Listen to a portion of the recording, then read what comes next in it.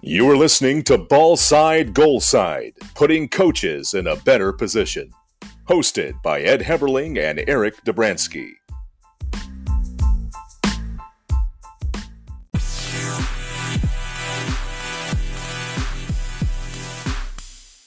All right, we're back here in 2023 for season 3 of Ball Side, Goal Side. We're excited to have one of my former players joining us this week, Pascal Roca, phenomenal player, even more phenomenal person, probably one of the most selfless people I've ever coached. And I don't know if we'll get into it too much, but she gave up her senior year to be a goalkeeper for our team with no goalkeeping abilities. But I'm really excited for this interview. Pascal has done quite a few great things, and where she's at now is tremendous as well. We're going to let Pascal talk a little bit about it, but she is the program development manager for U.S. Soccer's extended national team. Sorry, it's a lot to say, but we're excited to have you here, Pascal. How you doing? I'm good. Thank you guys for having me. Excited to see you all. We've got the Sun Conference past people here on this call, so good to see both of you guys for sure. The reunion, that's the word. Yes, I think Pascal, did you ever play at Johnson and Wales when it rained? I think we've avoided that experience. Okay, lucky you. We played minimal times at Johnson and Wales.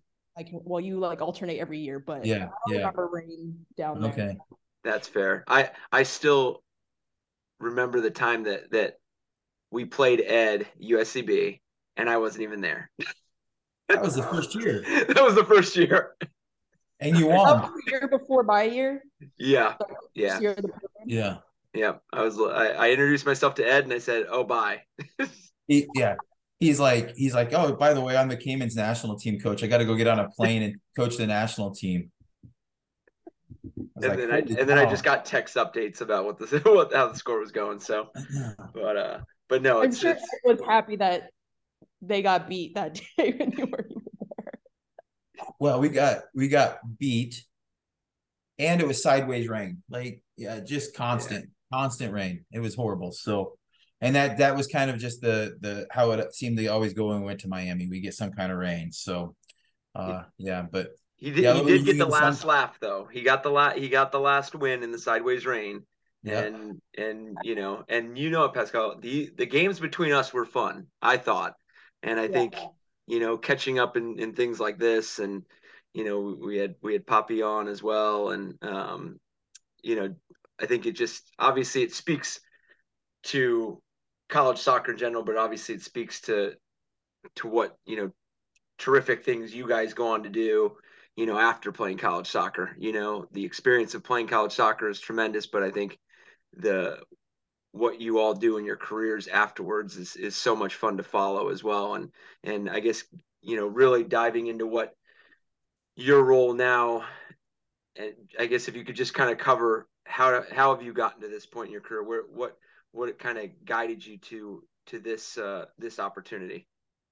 Yeah. So I'll start with, in college, being able to be afforded that opportunity to play, and not really getting many other opportunities, but Ed and the staff at USCB giving me an opportunity to come and play and get to play throughout college was an amazing experience. And I think I was able to learn a lot during that time, which also propelled my desire to stay in soccer. And the first initial thought was, can I coach? And when I was graduating, I had a job lined up at USCB, but it wasn't really a passion of mine. It was kind of like, my parents were like, you've done all these things. During your college career, I was involved in extracurricular activities. I was part of student government. I did all this stuff. I networked with a bunch of people, but I didn't have a career path. So they're like, you're graduating, but what are you going to do? And so I took a job because I was like, well, I need to leave with a job. But it really wasn't, an opportunity that I cared all that much about passionately. And so an opportunity presented itself actually with Kara. Her name is now Kara Leo. It was Farnsworth at the time, who did some summer camps at USCB. And she was like, if you're interested in coaching, I know some people that have some jobs open. And so I jumped right in, got the opportunity at Colorado State University Pueblo, which is a Division II institution out in Southern Colorado, packed up my car, got in and went. And honestly, for like pennies, like it was a part-time position. I have like told barely anybody about like what I was making. I was like, I'm just going to go and I'll figure it out from there. And I just want to be able to be involved in soccer, and coaching collegiately was that opportunity. So I was there for 5 seasons, went from a part-time assistant to a full-time assistant within the 5 years. And then took a bit of a hiatus outside of COVID, just needed to reset and kind of reconfigure what I wanted to do. And at that point, I was pretty okay with not being in soccer anymore. I kind of had walked away with that door shut and was kind of at peace with that. And then at 6 months later, I was like, nope, I want to be back. I want to be doing something with soccer. Like, it's been my life, and it's been something I'm always been passionate about, and it's given me so much that I just still wanted to be able to be a part of it. So I accepted a position at the University of New Mexico, which is a Division I institution in Albuquerque, New Mexico, as their director of soccer operations. So I was there for a year. And during that time as well, I was able to learn about the extended national teams at US Soccer, which is where I currently am. So I worked with them part-time with their futsal program. I was a team coordinator. So I would go out to their training camps, do like pre-coordination of get everyone on their flights, get everyone to location, who's the roster, what do the coaches want, get everyone there. We'd have our training camp, get everyone home, and then do some post-camp work. And so that's kind of what that looked like. So I did that for about 6 months, and then this opportunity to go full-time as a program development manager came up in the fall. And, I'm lucky and thankful that Jim Morehouse, my director, wanted to take an opportunity and give me a chance, and here we are. And I'm just thankful and grateful that I get to wake up every day and work around soccer. That's great. I remember your trip to Pueblo. I remember your struggles there in Pueblo, starting out and all that, and everything. I honestly didn't realize though that you went full time. I didn't realize the position actually moved full time. So that's great. I'm very proud of you, Pascal. Everything you've been doing, it's awesome to keep up with you and see your successes. It's really is good. If you could please just tell us a little bit about that role with US Soccer's extended national teams, and what drew your interest. I know starting out with futsal that helped, but were there other things that drew your interest into that program? Yeah, for sure. I'll start with kind of explaining our department, because I don't think many people know. Probably a year ago, I didn't even know that it was a thing. So the extended national teams are home to 9 national teams.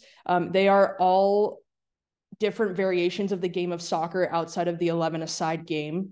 So you obviously have your men's and women's national teams, then you have your youth national teams. So then we're home to everyone else. So that includes deaf men and women, which we've added within the past year. We also have our CP men's national team and women's national team, and their cerebral palsy, traumatic brain injury, or stroke is what's required to participate in that team. We then also have beach soccer on the men and women's side, as well as futsal men. We're adding the women. And then we have, lastly, our power soccer national team, which is a co-ed team that performs the sport of soccer on a court, like a basketball court, and they're all in wheelchairs.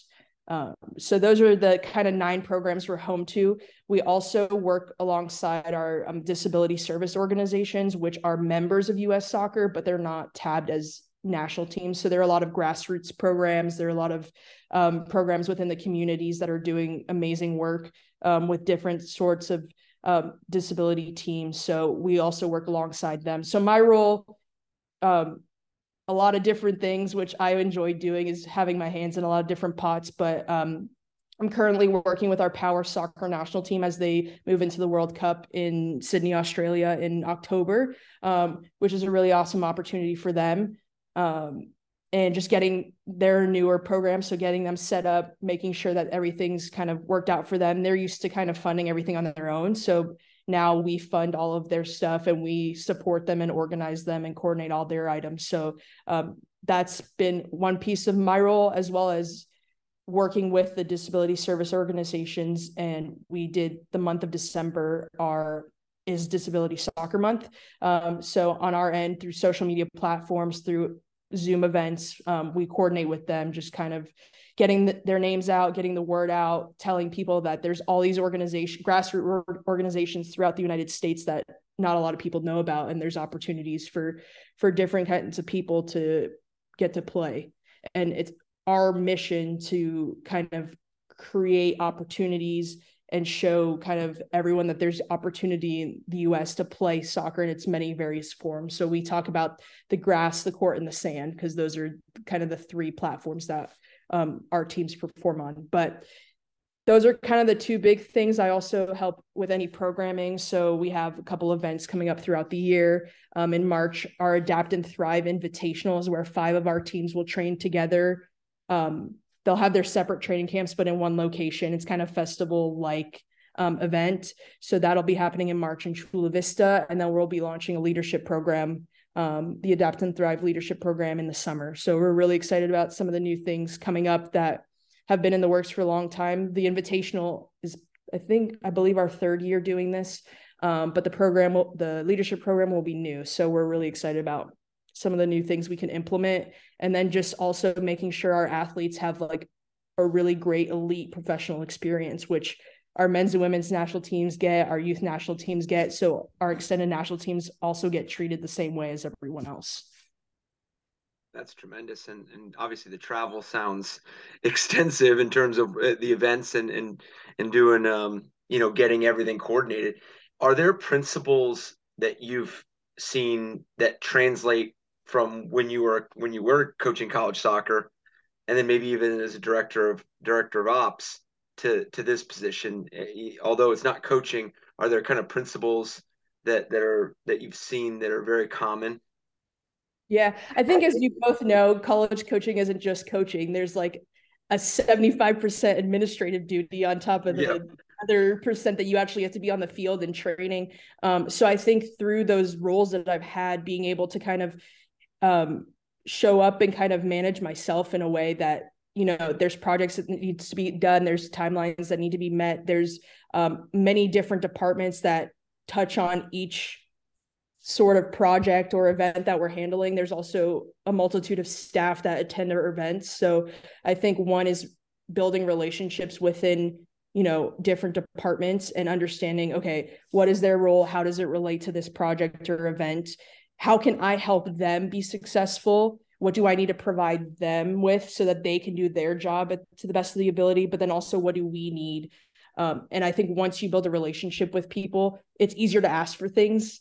It's also easier to kind of maintain a level of, this is our expectation. We want to come to every event. It needs to look professional. We need to, be dressed appropriately. We need to, show up on time. We need to be able to hold people accountable. You need to have a relationship with them. I don't want to be a finger pointer. I want to be able to have, this is our expectation. How you get there is you do it as you see fit, but we need to just meet that expectation. So I think relationship building is a huge piece of that. And knowing that you care about people. I care about the success of our department. I've cared.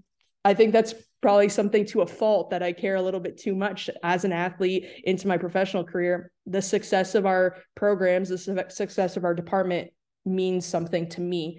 So I'm going to do everything I can in my power to make sure I uphold, those promises that I believe that I have made. Yeah, and I can attest to, in coaching with you, the success of the team and such was always very important for you.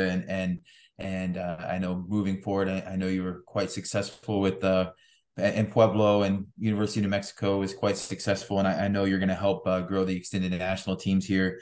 As you work with them as the program development manager. I think us as coaches, we always like to steal and learn from others and, kind of see what's going on.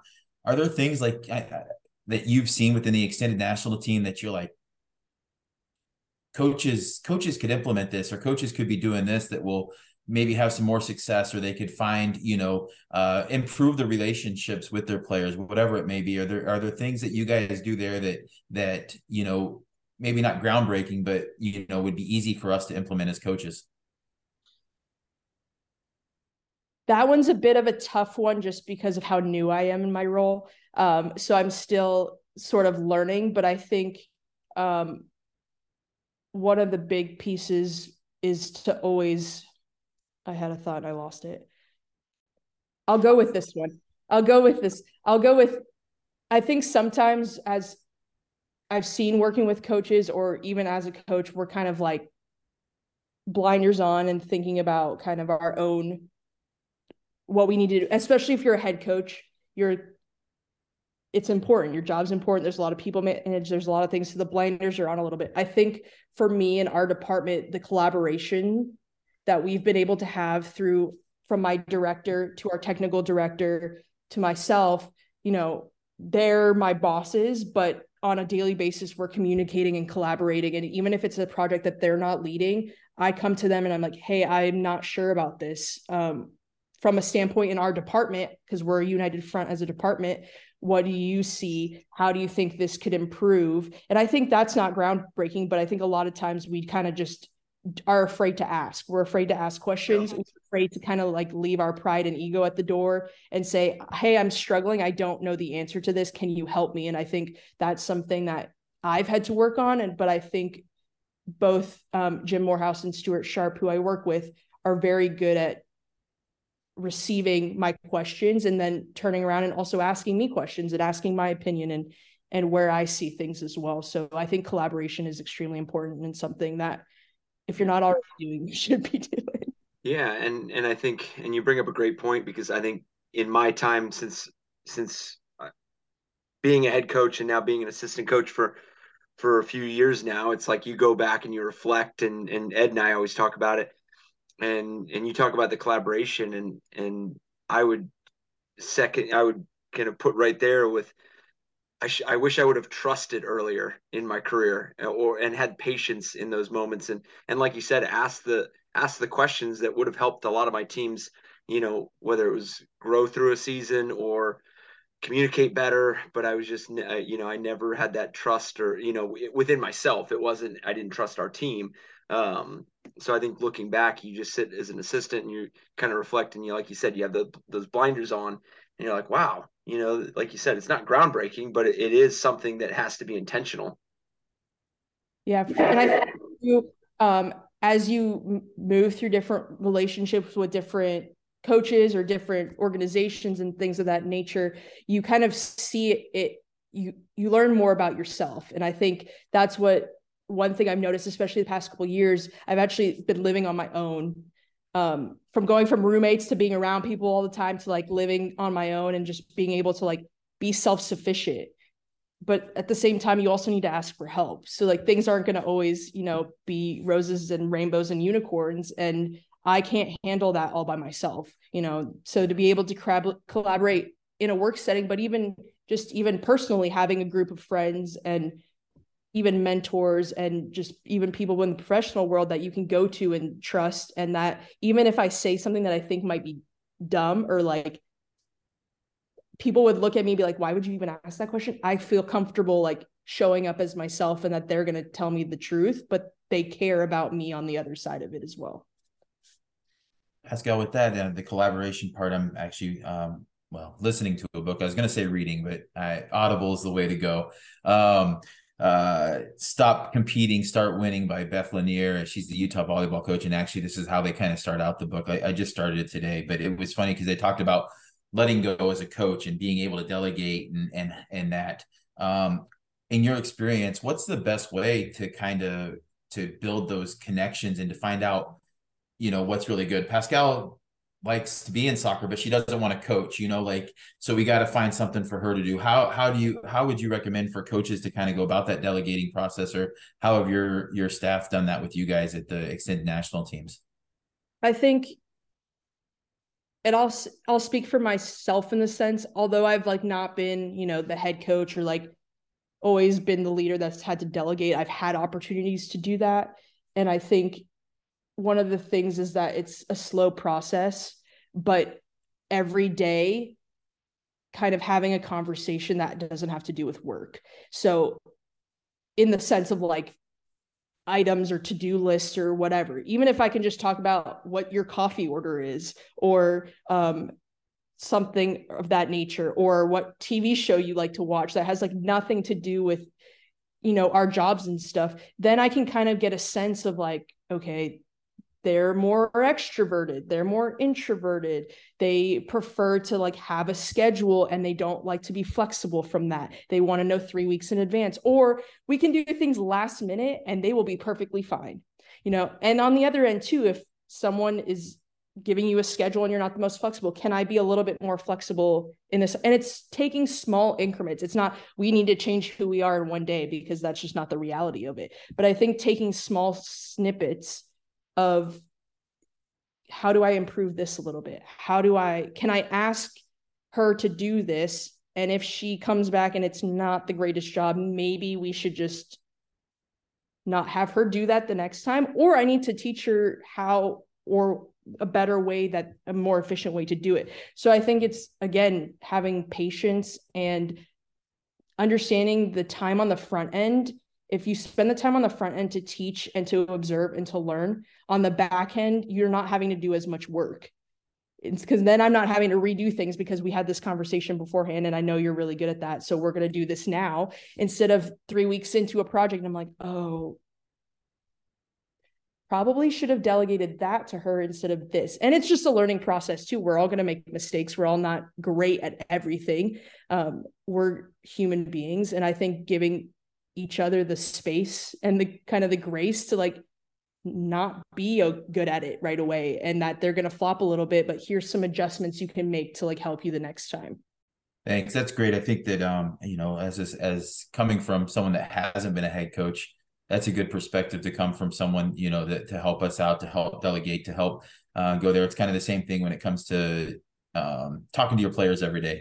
You know, you don't talk to soccer about them, but go around and talk to them, see how their day is. The same thing we need to be doing with our coaches to build that rapport and make sure that we understand what's going on. So appreciate that insight there, Pascal. You know, back to kind of your coaching and your past, and what is something you're passionate about, and how does it guide your decisions, goals, and aspirations?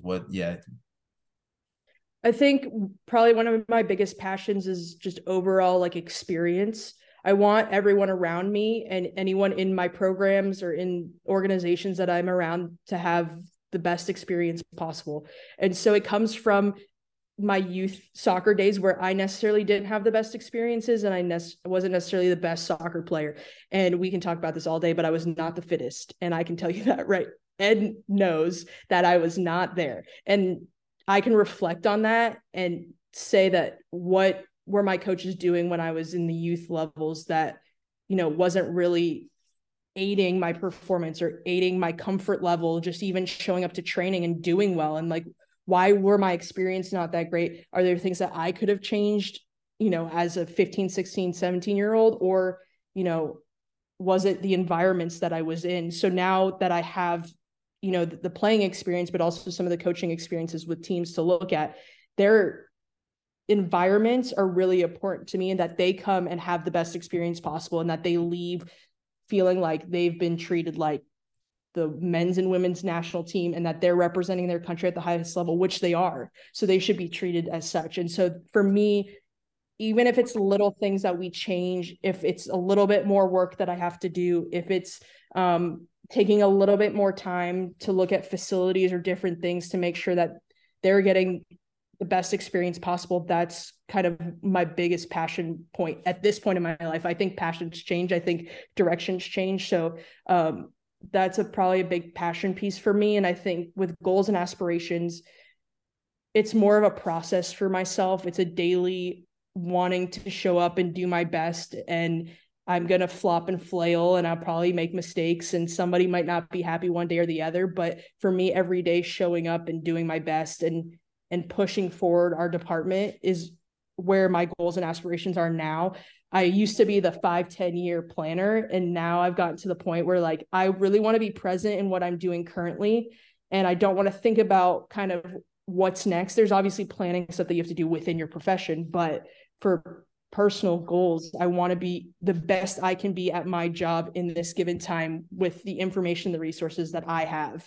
And once I move through the day, then tomorrow is going to be a new day, and I'm going to think about it the same way. But I'm very passionate about being present, and I can be an overthinker, and I can, get into that dreamer space where we all have dreams and goals and, want to do all these amazing things. But to think of how lucky I am that every day I get to wake up and be around soccer and travel the world and be around elite athletes that play at the highest level that they could play and represent their country. That to me is more than amazing. So I'm just grateful for every day for sure.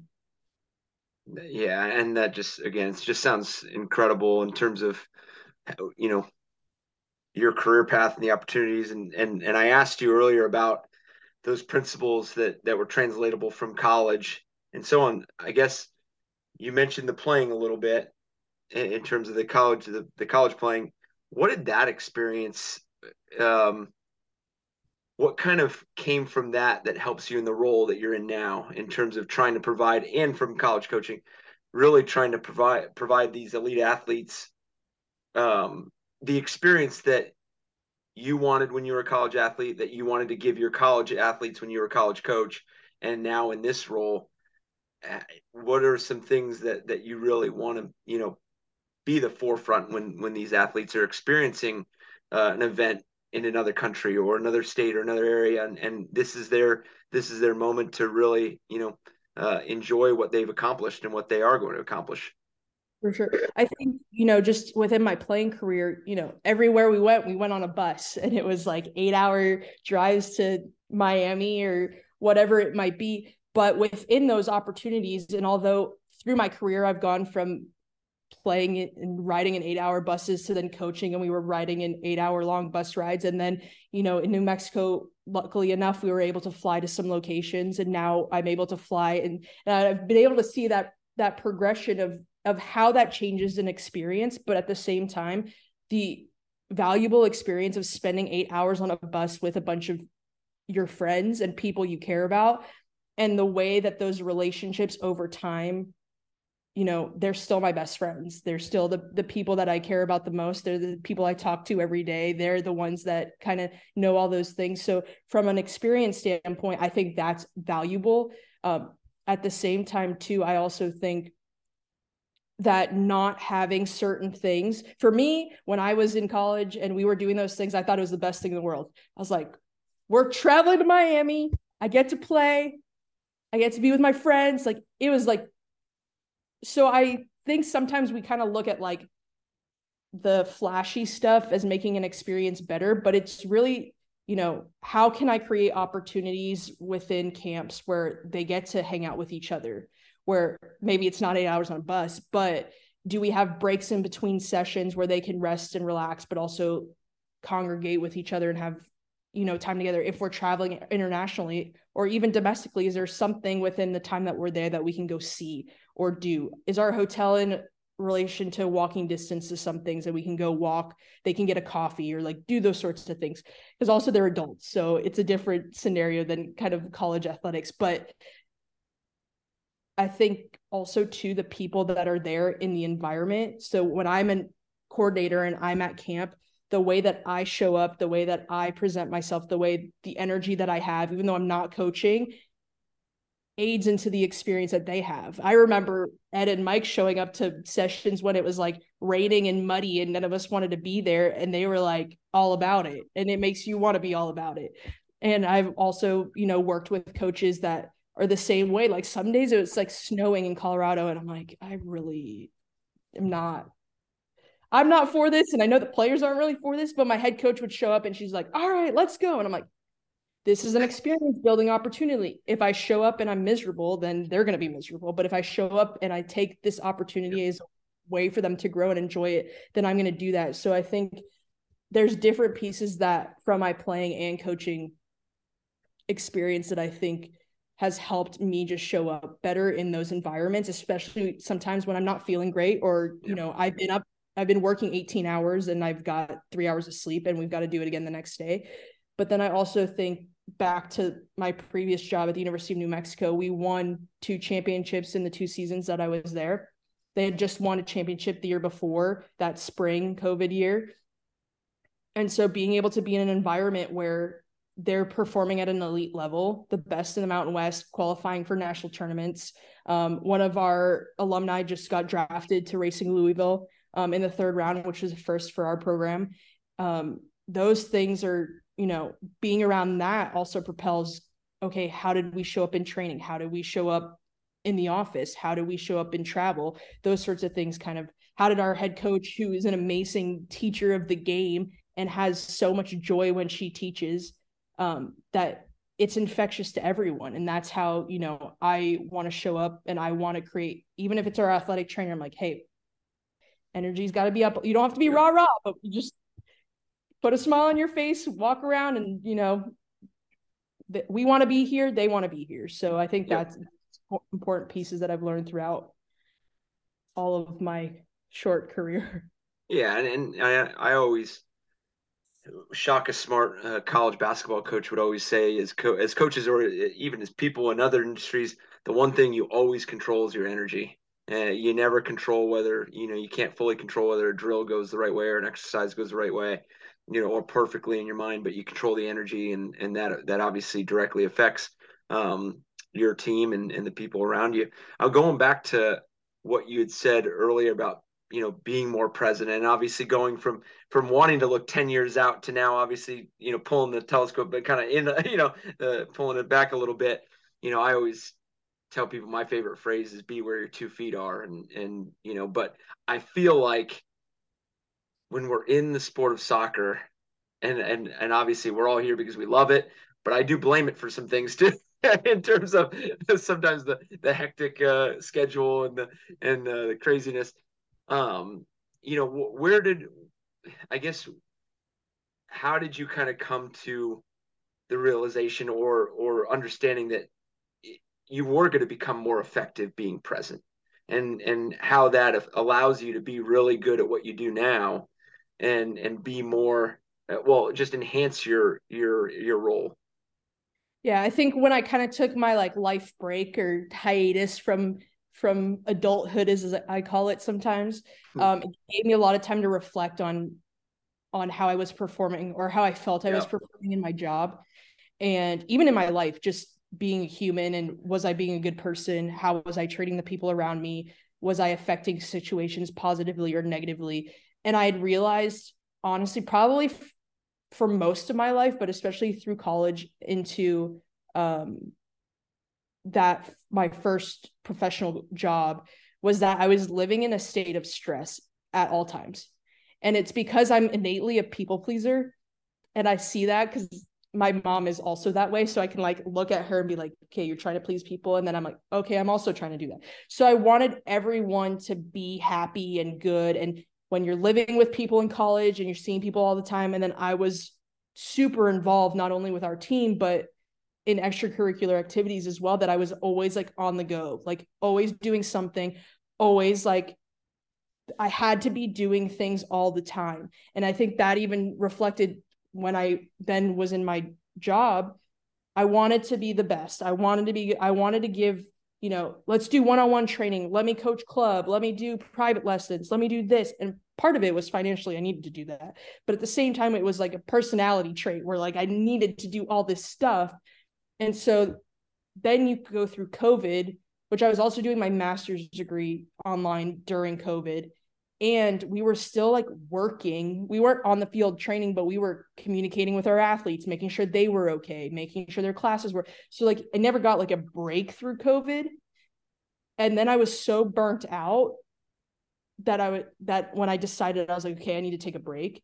I reflected on how I was in a stress, anxiety all the time, for probably 6 years, maybe longer. And when I finally got to just breathe for a minute, it made me also realize that I had to take it a day at a time at that point in my life. We're just getting through the days. Yeah. I was getting myself out of the rut, and you can't get out of a rut by looking a year or two ahead. You just got to get up every day, And I was working for my dad at the time, who owns a sign company, which is so far left field from soccer. And it was a 9 to 5, and I would show up, do my job, go home. And for me at the time, I needed my brain to shut off, and I needed to just do that. But it also showed me that just doing that, waking up, attacking that day, and then going to the next, was leaving me with more energy the next day to show up again and do it again. I think I was so like exhausted every day that I was just kind of like roaming through the wheels. And now I have the opportunity that every day I can wake up, I'm full of energy, I take care of myself in the ways that, you know, are important to me. I exercise, I try to eat as well as I can. I try to socialize with my friends and my family, especially moving a lot, because I've moved a lot the past couple of years. I don't always have, you know, friends that are like right in where I live, but I communicate with the people that are close to me and that I care about the most. And I try to make sure that I like do stuff for myself on a daily basis so that I can stay present, because if I don't do those things, then the lens starts to kind of grow a little bit. And then I'm looking at something that like doesn't even matter at the time. Yeah. And so those are some of the important things. And then we lost one of our best friends this year in July. She was one of my teammates, so Ed knows her as well. And I think when you lose someone so young and so important to you, it puts a lot of things into perspective. And I think at the time, and I've always been open to opportunity, and I'll say yes to like a lot of things because I think it's an awesome trait to have. But being closer to family and being closer to friends became an important thing. It's like I have to be around the people that matter the most, and that changes your perspective. So I think some of those things kind of shut the lens closed and was like, for you to, you know, be at your best, you have to show up every day and just kind of do what you can, and then the next day comes. Yeah, it's always fascinating because obviously being in coaching and being in the environment of soccer and having that career defined by soccer, which is obviously we're all grateful and we're all thankful. But you always tend to wonder that initial portion of your career, do you always have to go like all in 100 miles an hour? Can you taper back a little bit? Because I think, you know, we're all just kind of taught to get thrown into the fire and, you know, say yes to everything. And then you'll learn to kind of take inventory on what's valuable, what's not valuable. But I just think when you sit back and reflect and it's, you know, I think the three of us would all agree, it's like the only way you enhance your organization is when you're present and you're the full you, with energy, with passion, with you know, with that decisiveness to you know, interact and connect with your organization. That just takes a lot of work, and in terms of it takes intent and purpose to really focus on how to get to that point. But I just feel like some of us, we just burn ourselves out so quickly, and it's almost like we just need to tell others around us, like, hey, pump the brakes. Like, you know, there's different ways to go about it in terms of saying yes and saying no, but I haven't seen it. I haven't experienced it yet, because in terms of, you do still see a lot of coaches getting burnout and just lighting the candle on each side and just, you know, kind of finally meeting in the middle. And you're just like, I can't do it. You know, I need a break. Yeah. And I think the hard part is there's no book. There's no book that I can give a coach and say, follow this and you're going to have the best experience as a coach, and you're going to be a coach for 50 years and you're going to love it and everything's going to be all dandy. It's like every journey and every person's, you know, road is so different that, you know, like I am by myself and can travel and I don't have responsibilities and I don't have an animal and I don't own this, you know, I don't have a lot of responsibilities outside of my job that limit me to saying yes to a lot of things. And I think, you know, some people, you know, have kids and are married and, you know, want to be near their family, like in the city, and don't want to live outside of a certain state. And there's all sorts of different, you know, experiences and situations, but we always have to I think, do what's best for us in the moment with the information that we have. And I think that's where, going back to the present moment, and we're always used to attaching our work ethic with working harder. And I believe in, our profession, that we're hired to do a job because of the experience and the knowledge and of the skill set that we bring. And if I can do something in 3 hours, and that's my to-do list for the day, and there's nothing super pressing, my workday is 3 hours. If I need to be at the office for 16 hours, or I need to be at training camp for 16 hours because that's our day and that's what that looks like, then it's not, I need to work 75 hours a week to show that I'm worth it. It's my bosses and the organization and these people trust me. And it's different when you have different supervisors, and we can get into the weeds about all that. But I believe that I'm entrusted to complete a job. And if I can do that at the best of my ability, efficiently and quickly, great. But I'm not tied to the more hours I work, the better I am at my job. And so I think that helps me kind of limit the burnout. We work odd hours. I know I'm going to work on weekends. I know I'm going to work on holidays. I know, I might travel places and, be on different time zones. Like, I know that's a reality in our space, but that doesn't mean when I have a weekend or it's 5 o'clock and there's nothing, super pressing that week, that my email shuts off.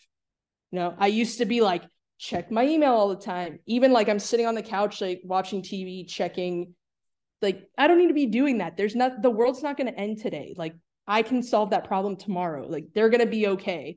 And I think it took me a long time to get to this space because I care. I want things to get done. I want, to do it quickly and efficiently, but that's not good for my well-being. That's not good for other people's well-being, because I answer an email at 8 p.m. and then they feel like they have to answer back at 9 p.m. And now I'm putting them also in a bad situation. And I don't want to promote that kind of work culture. And so I think it takes time to figure out what works best for each individual. Some people do like to do, maybe they work a couple hours on the weekend because that's some quiet time that they get to themselves and they're most productive. Or they have a side job like a podcast and they've got to do it, some editing or something like that in time that's not, during the week. So there's different situations and scenarios, but if you don't try to figure out what works for you, you're going to run into it's going to teach you instead of you learning how it works for you. And I got taught. I got taught hard, but I'm glad I got taught at 26. Yep. Because now, I have the rest of my life to do it the way that I want to do it. And that benefits me best. Not everybody's had that luxury, but it takes a lot of work. It takes time and it takes energy. And like you said, it takes intention. Yeah. But if you want to be in soccer, or if whatever part of your career, for longevity, there's things that, you have to figure out that works for you. And Pascal, thanks. That's amazing. It's awesome. I'm sitting here thinking of when yours and my journey started. I think it was a cold November night, Savannah, Georgia, where I got to see you play the first time, and then to see now where you're at and where your thought patterns, processes are, and such. It's amazing. I'm like I said earlier, I'm proud of you. Appreciate you coming on here and speaking with us. Yeah, it's phenomenal. I hope some people reach out to you and you can help mentor some young aspiring people, because I know there's people that want to stay in soccer, but they don't want to, they don't want to coach, but they don't know what else is out there, what else they can be doing. And they think, oh, I've got to go into coaching or I can't do it, but they don't realize that there are other avenues and opportunities. So hopefully there's so many. I just want to make that point that there's not only just from working with one team in a collegiate environment, but we all know administrators. We all know not many people want to referee, but there's, organizations that, help that. There's so many different avenues and if I can help anyone just pinpoint a direction, I'm happy to do so for sure. Appreciate that, Pascal. Now we're going to get you off guard a little bit because I forgot to give you a heads up, but we're going to do the finishing drill. All right. The finishing drill is some rapid fire questions. You just give a quick answer. All right. And that's kind of how we'll finish the session. Are you ready? Cool. Yep. Let's do They're not too difficult. They're not too personal. So hopefully we can do this. So first one, well, what's your favorite book? Oh, I think it's called Think Like a Monk by Jay Shetty or something like a monk. I can't remember the title. It's a really good book. Awesome. All right. What's your favorite team? Who do you support? That's a tough one. We're just gonna go with the U.S. national team. Great answer. I was wondering where. So Pascal's Canadian, so I didn't know. Oh, I'm actually a dual citizen. You are a dual citizen, yes. There we go. Okay. But for the sake of everyone involved, we're gonna go with the United States. That's a very good answer. Ed said this wasn't gonna get personal, but I have a question. Who's the better athlete, you or your brother? Matthew is for sure. Ed put me up to that one. I figured something would come up. Matthew's the athlete of the family. I'm just the supporting role. He's won more gold medals in bowling than I think anybody's ever really seen in their life. Yes, he's a fantastic bowler. He loves basketball. He loves when Ed sits next to him and watches him eat hot dogs. They actually share the same birthday, so they have a special bond. But him and Ed? Yep. Yes. Oh, that's terrific. Yeah. So that's why I usually remember one of their birthdays is because it's on the same day. But yeah, Matthew reigns supreme in all things. I didn't know you guys shared a birthday. That's awesome. Yeah, Matthew's awesome. We were at Moe's on a Monday night. Do you remember this? And it was his 21st birthday, and that's where he wanted to go to have his first beer. It was Moe's. It was They don't serve those there, so that also didn't really help the situation. But yeah. We're a big Moe's family. Colette, my mom, was in town this past weekend, and we had to eat at Moe's. So, that's funny. Moe's family, but all right. And then last one for the finishing drill, Pascal. All right. What do you enjoy to do in your free time? What's your stress relief? In the summertime, I like to paddleboard. So luckily enough, like when I lived in Colorado, there was a reservoir, so I was able to start doing that. So that's my summertime hobby. I like to read a actual book, not Audible. I like the paper reading of. I also don't like the screen reading. Same. I can't do it. It hurts my eyes. I spend enough time on the screen during the day. I don't need to do that anymore. But I've become I always have a book next to my bed at all times. So reading's another one. I like long walks where I can like listen to a podcast, and especially living in a new area and stuff like that, just being able to kind of see different things and kind of find hidden spots and those sorts of things. So that's probably a couple of my hobbies. Awesome. Well, I do have one more question for you. How can our listeners follow and keep up with the U.S. Soccer's extended national teams? Yeah, so we have Instagram, Twitter, and Facebook. Our Instagram handle is US Soccer _ENT. Same for Twitter. And then if you type in US Soccer extended national teams into Facebook, our page will pop up. So those are all the ways. And then you could also find us on ussoccer.com if you want any more information about not only our teams, but also our disability service organizations. Awesome. Thanks, Pascal. We appreciate having you on here. It's a pleasure catching up with you. I've kept up with you through social media and such. We text here and there sometimes, but it's really good to see. I'm proud of you and to see the success that you're having and I think your mental growth as well and your mental well-being. I can tell too. And it's really good to see. I really appreciate this, Pascal. It's great catching up with you. Yeah, I appreciate it, guys. Nice to see you both.